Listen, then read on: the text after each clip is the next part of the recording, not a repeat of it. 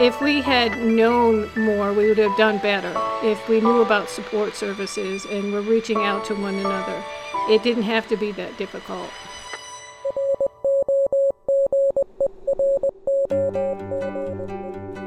Hi, I'm Bobby.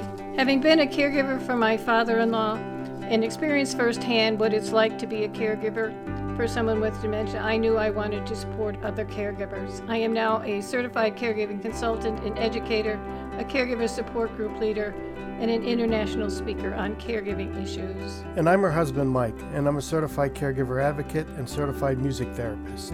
And this is Roger That, the podcast dedicated to guiding you through the heavy haze of dementia. Here we focus on the caregiver, offer our practical insights, and share some emotional support. And we might even share a laugh or two. And we all know, as they say, laughter is the best medicine. And don't forget the wine, Mike. No, I won't forget your wine.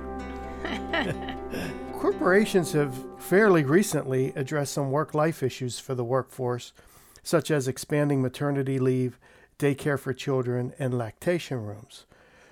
However, not many corporations are addressing the issues surrounding family caregivers on a large scale. Well, I think some of that has to do with COVID right now, but we fully expect that would change. But the person that can talk to us most about that is today's guest, a fellow certified caregiving consultant and educator and senior professional in human resources. She was the primary caregiver for her father, who had dementia while also working full-time, taking care of her own family. She is a recognized speaker on working while caregiving and has written on the topic for many outlets. Her focus these days is to help companies create supportive culture for family caregivers. We are very pleased to welcome Sarahbeth Persiani. Welcome, Sarahbeth. Oh, hi. Thank you very much. I'm so happy to be here. Yes, we are happy to have you. Tell us about your personal caregiving experience and what brought you into becoming as supportive as you are for caregivers. So I had a very intense 5-year period of being a family caregiver. And unbeknownst to me, and I know this is a common thing with a lot of us, who knew I was even a caregiver? I was just a good daughter doing what I thought I had to do and wanted to do. So between the years of 2007 and 2012, I was part of the sandwich generation. So that's that term that we use describing caring for our own families, as well as elderly parents and working full time. And so I would care initially for my mom, who had breast cancer and then lung cancer, stopping over at the house, helping to pick up groceries and medications. My mom was very sick and passed. And my sister soon afterwards, my oldest sister and childhood best friend, was diagnosed with pancreatic cancer. So she got sick very quickly and was just such a trooper. So for about 9 months, she deteriorated and went into hospice. We brought her to a facility. So it was sitting bedside and fetching soup and visiting with her. And then soon after she passed, it was my dad, now all alone, who had been such a help for my mom and my sister, just stopping in with him, checking in on him, congestive heart failure. And then he showed all the signs of dementia, was never formally diagnosed, but started to really have all of those things that happen when you start noticing, well, geez, dad's not right. And I know I'm talking a lot, but I want to just throw in one more thing, because in that 5-year period of working and having a grade school child, we also had a lot of loss. We lost my husband's best friend and confidant. We lost my nephew, 19 years old, his first trip away from home, went on a skiing trip and died. We lost my father-in-law. So it was this intense period of 5 years where you're just coming and going. I use the wave and ocean analogy of, the tide goes out and comes in, we'd get back up, and then we'd get knocked down again. And I just didn't know that this was what it was like to be a family caregiver. I just went through it. So that's what kind of informed my path today. I'm sorry. I know that was a really long-winded answer to your question. No, that's fine. We're here to talk to you and hear what your story is, and you're doing just great. Thank you. What did you do in your spare time? Yeah, exactly. Yeah, and so work really, and that's why I like to focus now on the workplace conversation, because a lot is discussed about the caregiver stress and that day-to-day work that you have, just being there for the person that you're helping. But it's the facade that I had on going to work every day is where I don't think we talk enough about it. And now, I mean, again, it's an overused term, the silver lining to the pandemic, but I think it's showing us the stresses and the strains that people are under at home. And so that's a good thing now. But for me in that situation, I put on a mask of stoicism and compartmentalized and went into work and didn't really show what my true home life was You know, like. I'm glad that you brought that up, because that's an issue that women in the workforce struggle with, I think, more than men in the workforce. And even to those who are, moms that have small children and get called away to take a sick kid to the doctor or something like that. And part of the reason for putting on that facade is to show that you're still competent at work, Yes. and while taking care of your family. And you become almost afraid to let people be going on what's going on at home, in case it impacts your career path or your ability. They believe it impacts your ability to do the job. That's it, exactly. That's exactly it. And in some ways, I loved and so looked forward to getting to work because I could be my old self, my capable, confident self. But it was to the extreme where I started alienating myself because I had a lump in my throat. If I had a few close friends that knew kind of my real life, but I didn't want anyone to ask me how I was because I was on the hairy edge. I didn't want to I didn't want to fall to pieces. So it was easier to just be really buttoned up and really heads down. But in the end, that came around and bit me because I wasn't a very friendly colleague. And so, I did alienate myself and I lost a lot of opportunities. And ultimately, I resigned because I was so unhappy. Ironically, it was after my dad passed, so I could have had some semblance of a better routine, but I was so burnt out and angry, angry at my siblings for letting me take on so much, angry at my husband, angry at the workplace. So I resigned. And that again is part of why I'm trying to do the work I do now, because that shouldn't have happened. It didn't have to happen if there was some better conversations and practices in place for these poor working women who are trying to do it all. Well, dealing with the anger that comes along with being a caregiver, it's so on point. Even after I left my corporate job to take care of Mike's dad, there was some resentment over the fact that we were on our own doing this. Family members didn't step up to help. In fact, actively ran away. Um, Oh, and his ability to go to work every day and interact with people on a regular basis. There was some of that going on. So I completely understand your anger and appreciate that if we had known more, we would have done better. If we knew about support services and were reaching out to one another, it didn't have to be that difficult. right. And you know what's funny too? Because in the moment, now, afterwards, I realized it was anger. In the moment, you know what I did all the time? I Oh, cried. yeah. I'd go to visit my dad and I'd be there for him and leave and cry in the car. That car was just like a driving mobile of tears, right? I would just break down and then I'd button myself back up again to be there and pleasant for my daughter because she was just grade school and I wanted to have the fun times. And any alone time that I had, it wasn't anger, it was tears. Well, I think tears are often a way that we release anger. I know I did a lot of praying and I did a lot of crying during the time that I was a caregiver. And afterwards, too, as some of those emotions needed to come out, as Mike can attest. That's true. During that time, we argued more than we ever had. Oh, I believe it. I believe it. That's exactly where we were at. And my husband, and I don't want to paint him as the goat because he was just as ill-equipped to handle everything as I was. He was doing, to his credit, everything he knew to do. He was helping with my daughter as much as possible. He was keeping his job intact, thank goodness. So there's no blame as much as just that learning curve that when you're in it is really hard to experience. And, a little bit of planning, a little bit of the messages that we now have as certified caregiving consultants would have made all the difference.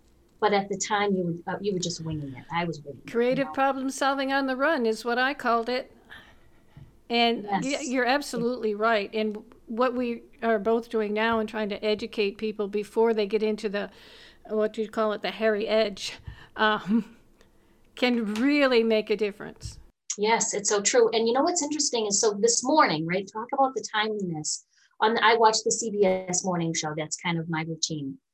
They had a woman, an editor from LinkedIn, who shared that right now, the U.S. workplace has lost over 5 million women due to the pandemic.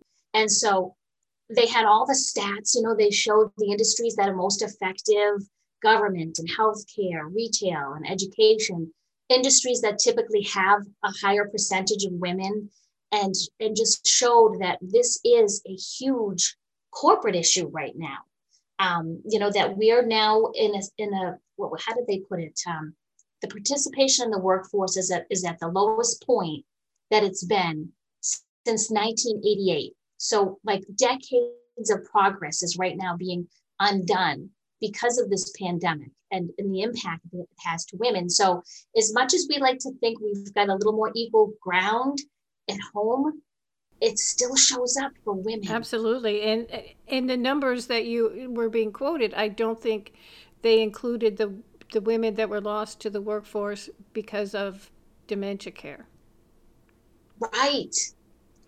That's so true. Exactly.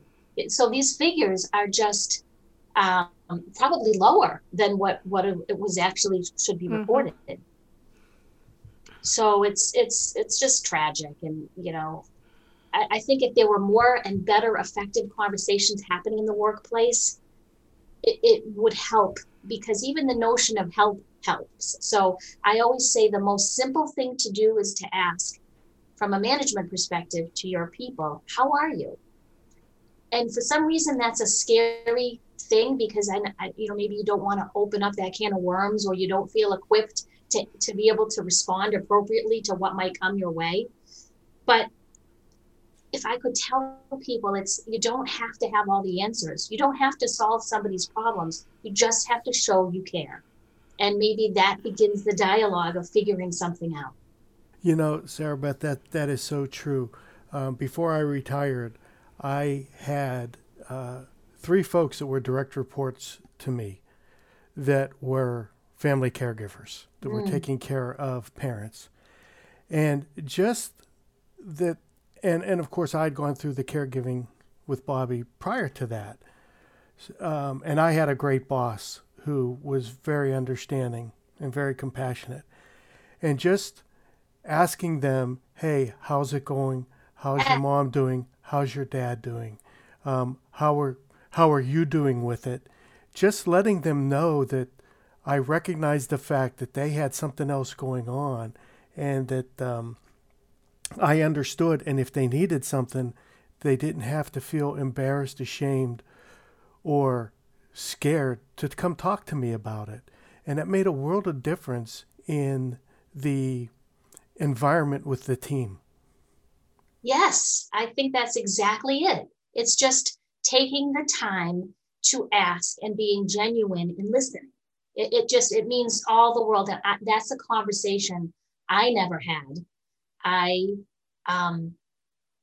hate to say this, but I'm going to, because it's the truth. I had a millennial manager, and I made the assumption, well, how is she going to ever understand where I'm at? She doesn't have children, and to her credit, I had about as much depth as a Dixie cup when I was that age. So I wouldn't have understood, right?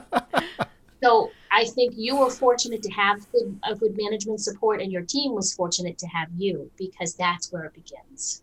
Well, that's one thing that popped into mind. That was not and would not have been the case in the company that I worked for. And also, we have a tendency when people say, "How's it going?" to minimize what's going on. Mm-hmm. And one of the things that I teach people, if somebody asks that question, never say that you're fine. Tell them, this is really hard and this is what's going on. And I may need some time and I definitely need some help. And if Yes. somebody offers to help, I'm a firm believer in giving them a job right there in the moment. Because some people, they ask, what can I do to help, to be polite, and they expect us to say we've got it. But some people actually want to help and they don't know what to do. Yes, that is exactly it. And we use this little analogy of having a job jar, have little handy slips of ideas just so that you can think of something. But sometimes it's really hard. You're so overwhelmed because it's everything. So it's a deer in the headlights moment when someone says, "How can I help?" And you think, "I want the help, but I can't think of anything right now." Well, when we're dealing with dementia care, sometimes the perception is, I'm the one that's in here every day. I know this person. I know their needs. So you cannot come in and take over for me. And not thinking about the things that somebody can do to take the pressure off in other areas of your life, like going to the grocery store for you, or Yes. Mowing the lawn. spending some time with your loved ones so you can take a shower. Little things like that would mean so much. But first of all, we would think to ask, and people wouldn't think to volunteer. So Right. that education in dealing with caregivers and potential caregivers, to teach them, don't say you're fine, and when somebody asks, what can I do to help, to give them a job, and give them some ideas for that kind of thing. But you're working, within the corporate. Has the pandemic have an effect on that? Yes, and I would say in a positive way, because people right now are looking for solutions. So I am having good conversations and the opportunity to participate more in events and kind of panel discussions, because everybody really does want to have some suggestions. So that has been a positive. Now, another thing that I've run across is, as more of the corporate officers find that it's affecting their family, they're more open to suggestions on how to support working caregivers. Have you found that to be true? Yes, absolutely. And in fact, an interesting statistic too that we're seeing is people in the higher levels of their organization, the senior leadership, are most likely the ones who also take a leave. Mm-hmm. So not only are they open to it, they understand it, and they're also kind of in it as well. So that's been an interesting figure that's come out of all this as well. That's very interesting. Yeah. Well, they usually have the freedom to take the lead. True. Yeah. One thing that caregivers like and appreciate and need are the practical tips, are the pragmatic ways to get through the day, how to think about your day in terms of when are the challenging times. And so the conversations that we're having right now with managers are, how can you help to support those working family caregivers? One of the biggest suggestions is making the workday repeatable and predictable, so that you can structure, the same status meeting update or the same deadline, so that people are able to know that expectation and plan for it. And even small things, like right now, we're on the Zoom conversation. I opted to keep my camera off. That's such a big benefit for people working from home. If you have to worry about kids in the background, getting your work done, and you don't want to show your background scene because it's just not as perfect as you'd like, I'll tell managers, allow that as a little flexibility during the day. You don't have to show yourself on Zoom, and that's so appreciated. Or you haven't had an opportunity to get out of your pajamas and comb your hair. Right? Yeah, the bedhead look that most family caregivers just have naturally, but Exactly. Yeah, little things like that. And the advice to some of the working people who who don't have the luxury to be able to take the time and say they're going to step back is to make sure you have whatever informal or formal supports available. And I know with COVID, it's hard right now to have people coming into the home as much. Hopefully, we're seeing some of that light at the end of the tunnel. But you know, having your day structured so if there is a must-have meeting that you have to be on, somebody is there to help with the kids or the person you're caring. I was looking on your website, and one of the things you talk about on the website is compassion fatigue. Mm. Would you talk a little bit about that? It's almost an oxymoron. You think, oh, that must be somebody who's heartless. The people who fall prey to compassion fatigue are the people who really care a lot and are putting their heart and soul into doing a good job in all facets of their life. So compassion fatigue presents sometimes as burnout, where you are starting to care less about or look as if you care less about your day-to-day. And I have a really nice slide. Of course, I'm blanking right now on some of the key points of it because I try to show here's some of the warning signs. One of them actually is when you start to look a little disheveled, you're spending a little less time on yourself. It's just showing that you're starting to slide and get a little burned out. Well, one of the things that we do is we're going to put a link to your website on our website when we announce the show. So there will be a quick click back to your website so people will be able to see that slide or slides. Sure. Yeah, that's great. So yeah, we are going to do that. But I just thought it was an interesting concept, and I just wanted to talk about it a little bit. I just think something if managers are aware of it as well and can recognize the signs coming in late, you know, there's absenteeism, there's presenteeism when you're there physically, but you're distracted because you've got so much on your mind. So it's kind of just being aware of some of the warning signs. So are there systems for support at the workplace, like on-site caregiver support groups, lunch and learn programs where people can be educated on things like this?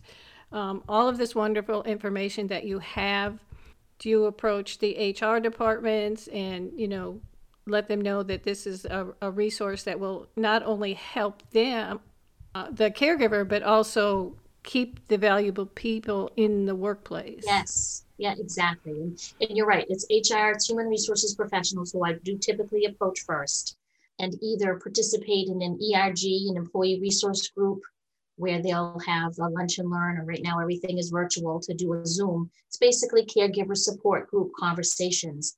But an interesting thing is that human resource professionals will often defer and say, well, we have an EAP, an employee assistance program.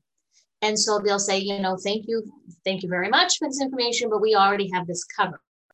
So, which is fine. I encourage people to use their EAP benefit. I think it's wonderful, and that's usually there for one-on-one coaching and counseling.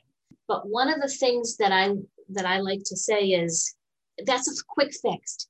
It doesn't always mean just go to this resource or go to this website or use this referral service. It's about the culture, kind of the tone that Mike was talking about earlier, the how are you? That means so much more than being able to say, oh, and you have this benefit, you can call 1-800, dial a friend. It's the culture within the organization that says it's okay to come to work and show who you are. Did I say that? Did that make sense? Absolutely. It did to me. Garbled there, but yeah, that's the message I try to give when I call human resources is it's definitely easier to say go to your EAP, but really it's a bigger conversation that needs to be had. And I think it needs to be had, not just me, the employee caregiver, having out there in the EAP program to some support group out there, but it's also the knowledge of your peers. Yes. And being in that group environment and understanding the team understanding, not just that one-on-one, but the team understanding is what's going to make it so much more beneficial to the caregiver, but also the team. Yeah, your colleagues can make or break your happy day for sure. And that's another one of the little practical tips I like to share is, have some awareness within the team and have a backup buddy too. So that if you miss a meeting, you've got someone who took notes for you or could represent what your project is, or having that support within the team. Mike, I'm so glad you brought that up because that's the day to day. That's the real life, day in the life. So that's exactly it. Now, as somebody who's working within a corporation and all of a sudden I'm hit with this, and I haven't seen support being offered, is it beneficial? Well, I guess what I'm trying to say, will I be received well by HR when I go in and say, hey, this is what I'm going through?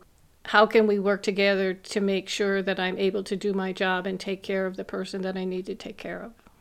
Well, hopefully, yes, you will be received well because I like to believe human resource professionals are, in fact, that professional and good at their jobs. So not only will they defer you to their corporate programs and benefits and EAP offerings, they might even have a digital platform right now. There's services out there that curate all the different resources that might be available, whether it's transportation services or legal help. So hopefully you'll get pointed to those things. And hopefully, again, thanks to the pandemic, right? Silver lining here, people are more, there's a greater expectation that this is okay to have these conversations now. The stigma, I think, is a little lessened because people realize we're all in this together. I sound like such a cliche, but it's the reality that we're in now. It's that we're all facing this together. That women are leaving the workforce, and unless we have these supports, it's just not going to be good for any of us. Well, thank you so much for pointing out the silver lining. And corporations and supervisors are understanding better than they ever had before that work can be done at home. Yes, for sure.